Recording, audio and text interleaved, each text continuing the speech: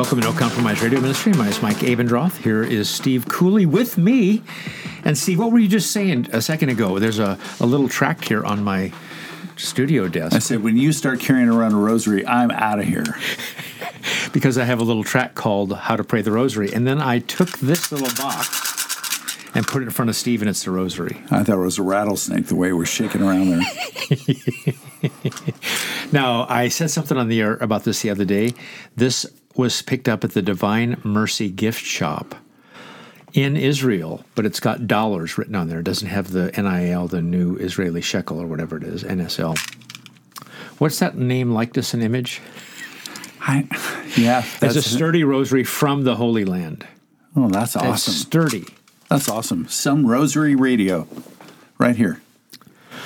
I said this a while ago, and you probably heard me tell the story, Steve. I was in the hospital a couple years ago with the COVID problem, and a lot of things go through your mind. Do I have enough faith? Am I really a Christian? Eternity's a long time. Where's my rosary? Where's my rosary? I try not to watch TV all day, just at night, and there was a lot of football games on, and I'm just flipping through the channels. It's 11 o'clock at night. I'm waiting for the next medicine or something. By the way, my arms made me look like I was a heroin addict or something. They took so many blood tests. All that to say, I turned on one station. It was a prosperity preacher, and I said, I don't believe in that. Whatever I believe in, it's not that. Send money to Jesus. Here's my address. And then I clicked the station, and there was a lady doing the rosary over and over, and the Hail Marys over and over. I thought, I don't believe that either. So instead of how much faith do you have, it turned into, well, I do believe that Jesus was really the God-man. He really died on the cross, rose from the dead. I believe that.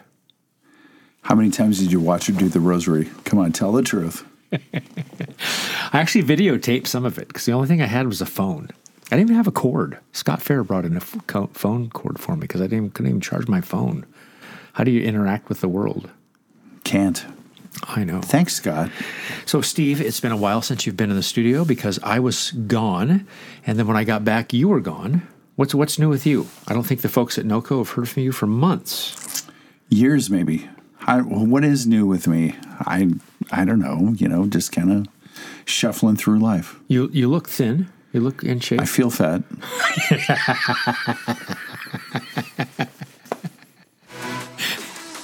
That's the show today. Write us. Thanks for listening. Well, I mean, it's true. I do, I had pancakes for breakfast this morning. Seriously? Yeah. Because the protein kind, though? You know what's funny? This is a funny thing because I have like about 4 or 5 packages of protein pancakes. So she made pancakes from scratch this morning with like extra fiber. Don't ask me why, because I would have been perfectly happy with the protein pancakes where you just add a little water in there or whatever. But that's not what I got. Yeah, true story, though. True story. I'm thankful for the pancakes the Lord provided. True story. While we were on vacation in Vermont, we went to this coffee shop, and Jerry and I, my son-in-law, went in there, and I'm standing in line, and they've got this syrup there, and it's coffee-infused syrup. And I thought, I'm just going to buy a bottle of this. It comes in this beautiful glass bottle. They get more money that way if it's a beautiful bottle. Oh, man, it's so pretty. So got it home, tried some. Man, oh, man, it is the best. So good. So I went online and ordered some more, right? So somebody emailed me yesterday, said, well, how do they put it? Maple syrup do you have at home? And I'm going, you don't even want to know, because I just ordered from this place. So I got like 2 coffee infused, 1 pineapple upside down cake infused, 1, I think a cinnamon vanilla infused, and then some like extra mapley stuff. And it's so good. Well, we should probably get to the topic at hand, but I do want to know that I want you to know that when I was growing up, I never had any coffee-infused Aunt Jemima. Dude, it's so good. I know a guy, he is old-school bicyclist, and instead of any protein, electrolyte, any kind of stuff to put in his water bottle when he bicycles. He just puts in some salt and some maple syrup because he gets a little sugar in there and the salt, and off he goes. Perfect. Old school. Yeah. Steve, today we'd like to talk about God. Okay. I think we can squeeze that in today. As you know, we've talked regularly about assurance with the root word of assure, sure. There's a couple books that I put together, just other people have written topics on the topic of assurance and put it together in the book Gospel Assurance. We know about that. It's a NOCO product. And so I want to ask you some questions today, Steve, to shake your faith to the core. That's right.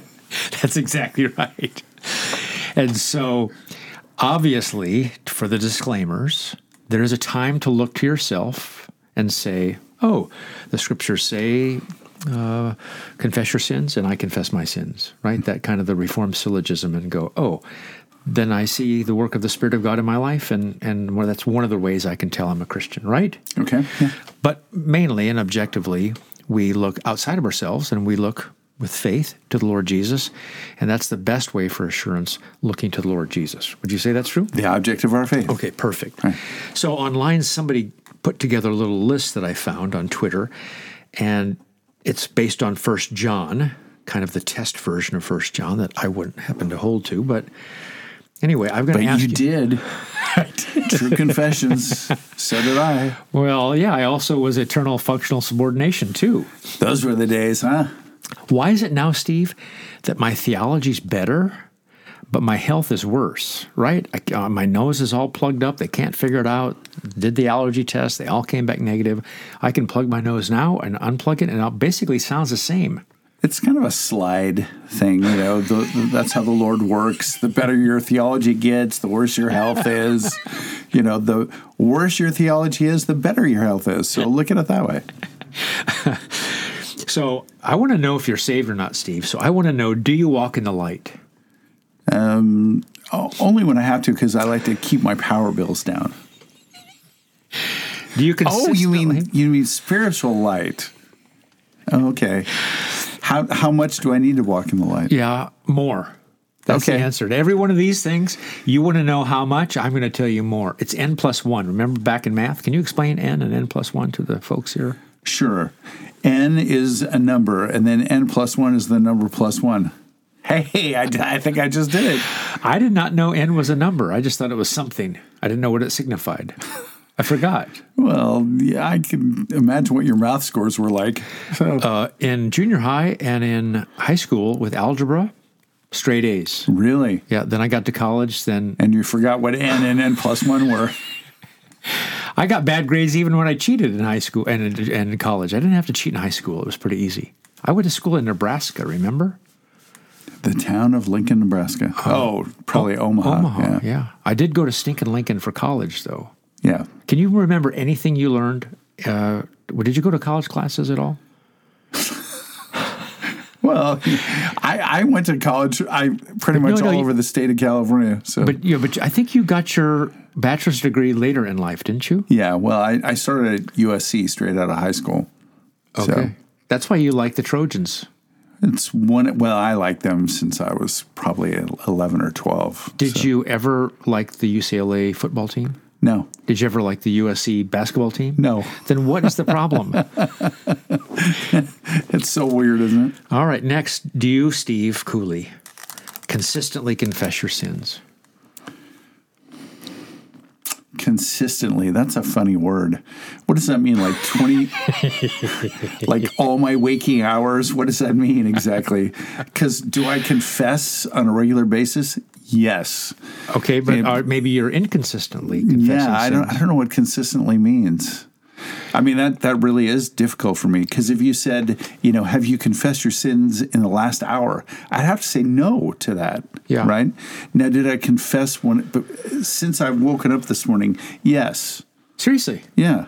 Oh, nice. I don't think I have all day today. Well, I guess I'm just holier than thou, Well, I got up and I was sweet to my wife, and I read my Bible. Does that count? Yeah. Does that make up for the lack of confession? I don't think so because it's not on the list. Well, I want it to be on the list. Do you read your Bible in the morning?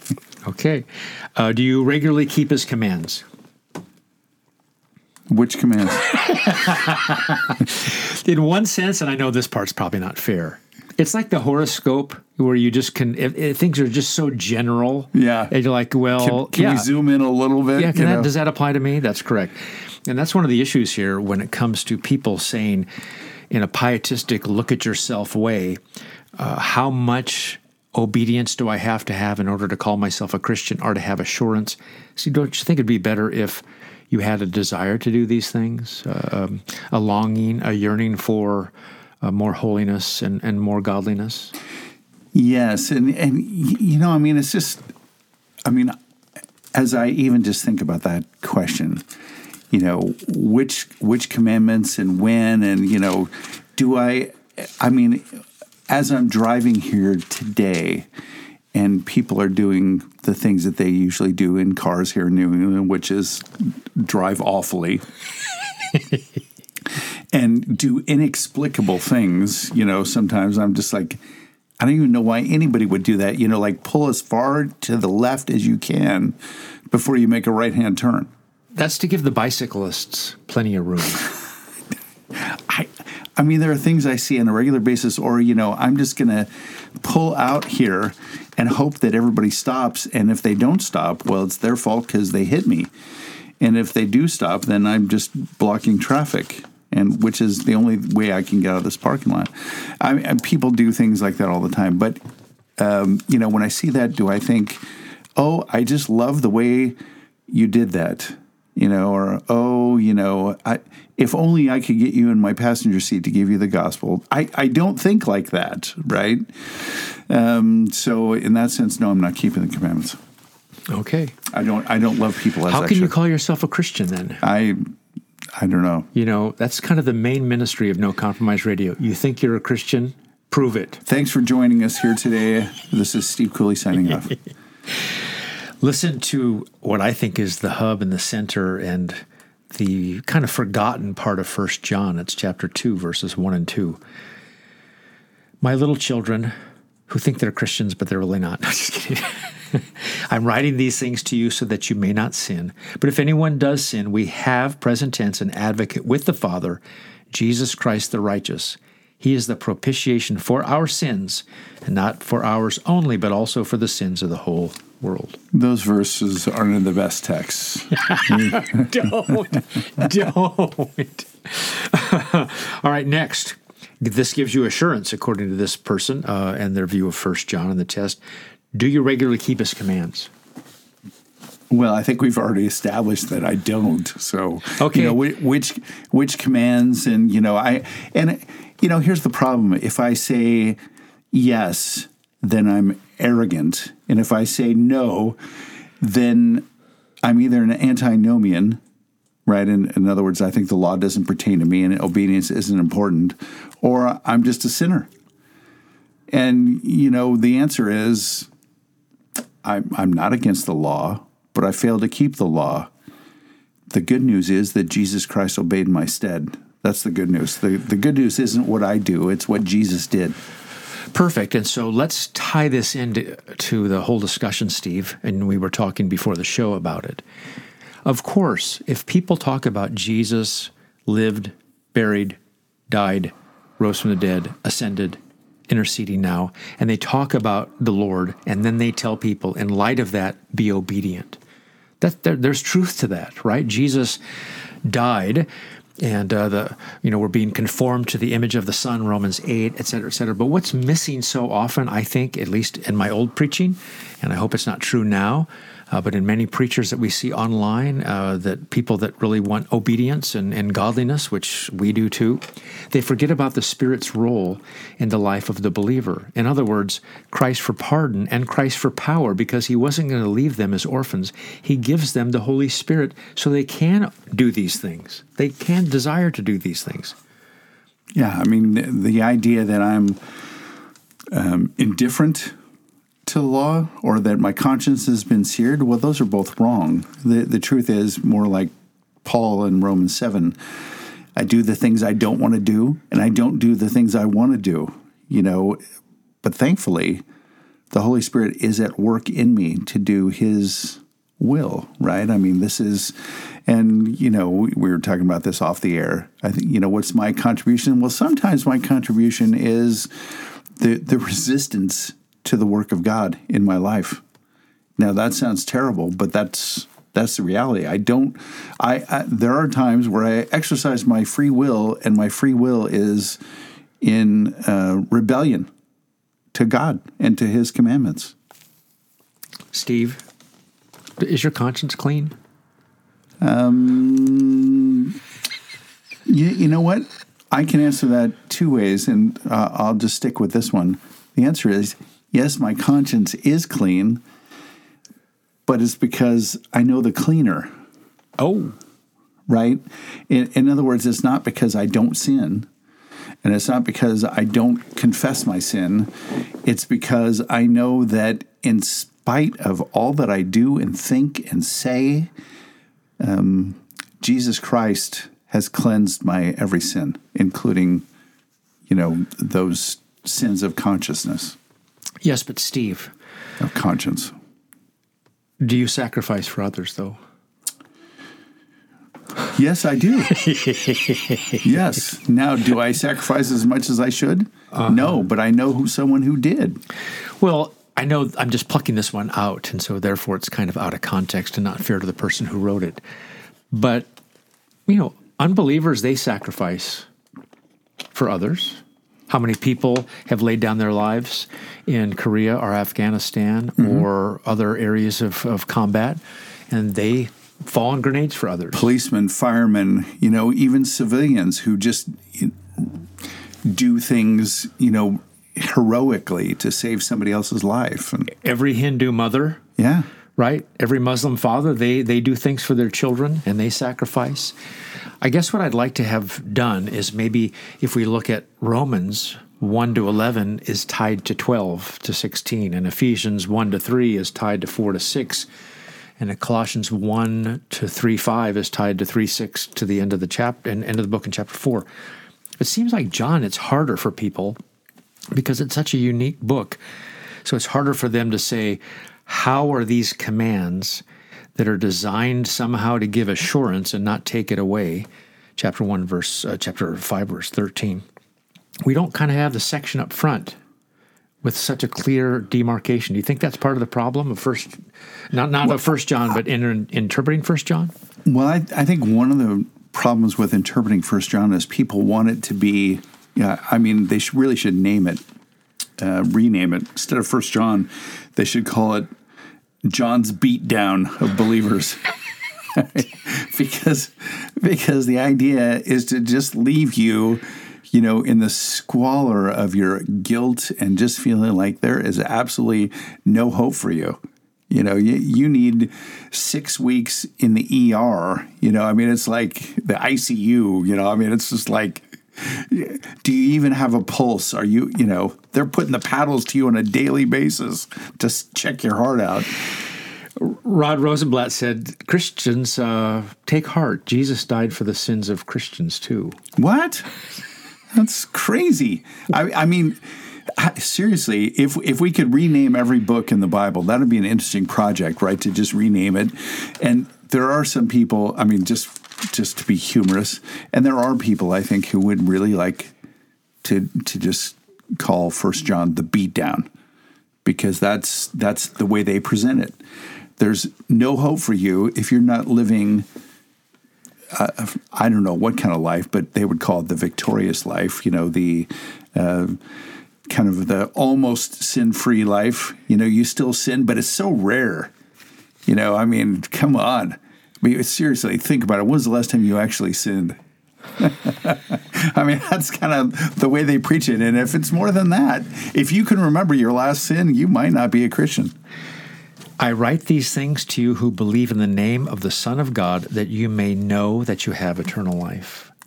He was just kidding there. Come on. It seems to me, Steve, that when we talk about what's the primary fruit of the Christian, those that say obedience, godliness, holiness, saying no to sin, saying yes to righteousness, I think they're forgetting the first thing, and that's faith. They're trusting in Jesus. They're believing in Jesus. And I don't want people to forget that. I also think if you're looking at 1 John and you read things like this out of context, you could be in trouble. And by this we know that we have come to know him if we keep his commandments. Whoever says, I know him, but does not keep his commandments is a liar, and the truth is not in him. But whoever keeps his word, in him truly the love of God is perfected. And people read that and think, oh, kind of like this test thing. How much do I obey? I say I know him, but I've sinned, and I didn't speak to my wife properly, and I was harsh with my children, and I cut a corner at work or whatever, but they're not remembering. John's writing this book. There are certain people, bad people, who are leaving the Christian faith.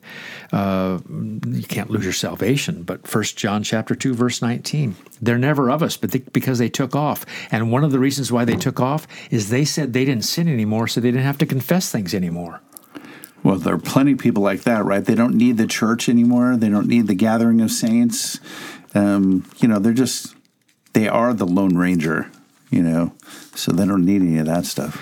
Steve, is this proper interpretation or translation of 1 John 2, 1-2? I write this, dear children. So far, so good? Yeah. All right. To guide you out of sin.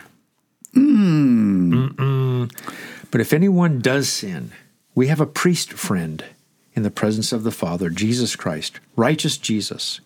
When he served as a sacrifice for our sins, he solved the sin problem for good, not only for ours, but the whole world's. There are parts of that I like. I don't mind that priest friend thing. That's okay. Yeah, advocate is like a priest friend, except when the word is advocate, you kind of want the Greek word advocate, you want kind of advocate in there. Yeah, but you know what I like is I like thinking about it. He's both our priest, our intercessor, and our friend. Yeah. So I kind of, but that's from other places of the Bible. We know he's a friend. Yeah. Right. On NoCo today, here's what we're talking about. We're talking about not even from 1 John only, but a bunch of tests. How do you know you're really a Christian? That's what we're talking about today. If you're listening, you probably are a Christian. How do you know you're a Christian? And what we want to try to remind you of is that you're a Christian because of the work of Christ, and you simply, with a non-meritorious faith, and it's a non-meritorious instrument, it's called faith, you believe. You have knowledge, assent, and trust, and you believe that to be true. And then what happens is you desire out of that to obey. But we don't want to have categories of blended categories, right? No. And we don't want to be on the treadmill of holiness. We don't want to be ascending the ladder to heaven. I just did. I wanted to say, the climbing the stairway to heaven. I think everybody knew that.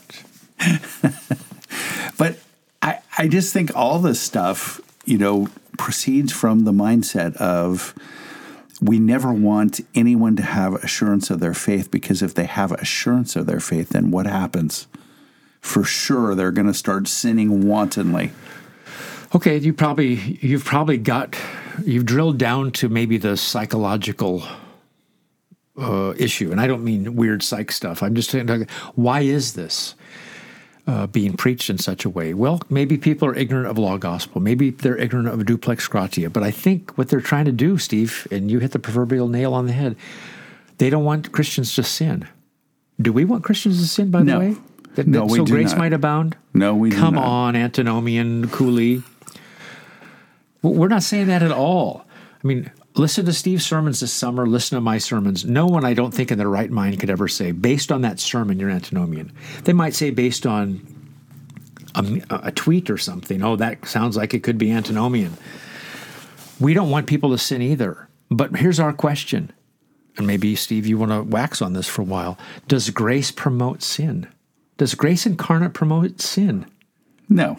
I mean, grace incarnate is the Lord, Jesus Christ. The answer is no.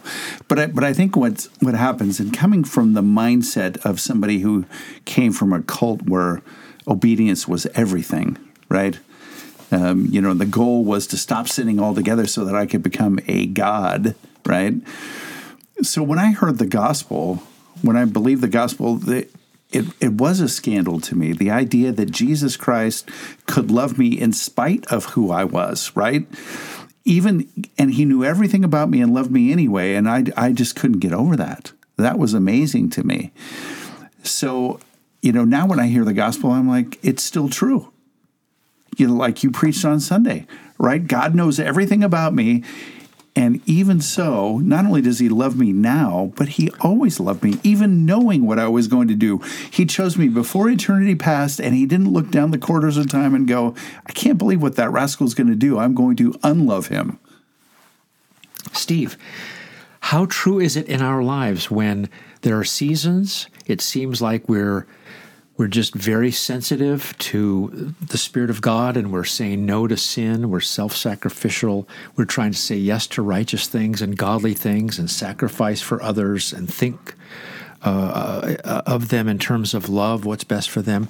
And then there are other seasons, not giving an excuse, but complicated by health problems, trials. Many Christians struggle under trials because they really kind of... Why does God use trials? He uses trials to try to get rid of some of that dross that's in there. And so that dross is coming out when you're in the vice grip of cancer and other things. And I'm not saying that's a reason to sin. I'm just saying God, the Son, sympathizes with our weaknesses because he knows what it's like not to sin, but he knows the weakness of the human condition. Oh, come on. Don't give us that whole Bible thing. Talking about 1 Peter and then Hebrews. Come on. Even now, if for a while we encounter various trials, this kind of thing. Come on, he's not using it for our good.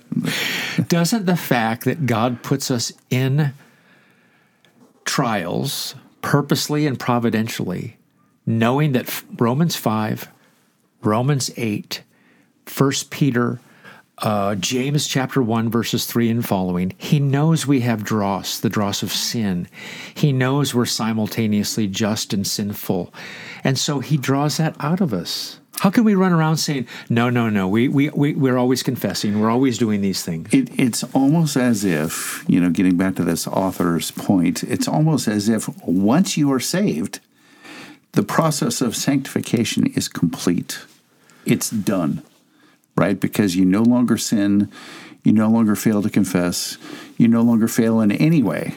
You go from zero to hero, just like that. When I was a kid, I thought if I didn't confess all my sins before I died, I wasn't going to go to heaven. I got my tonsils taken out when I was 21. They were bleeding in the night. I'm trying to think of all my sins. It would be impossible to remember all the sins. But in a similar fashion, not one-to-one correspondence, but in a similar way, it's almost like this kind of purgatory thing where if I only do enough of these things, then God will accept me. But he's already accepted me. We're all for works, but it's just as fruit. It's as evidence. There are consequent works that they call even conditional consequent works, but they're not conditions for salvation. You're going to have works because the Spirit of God is in you. Well, you just said it. When we read Galatians 5, what do we think? Fruit of the Spirit. Is that so that I can prove that I'm a Christian? Or is that so I can look and go, God is really at work in me. Look at what he is doing. You mean to tell me that says fruit of the Spirit? That's the Spirit's work in you?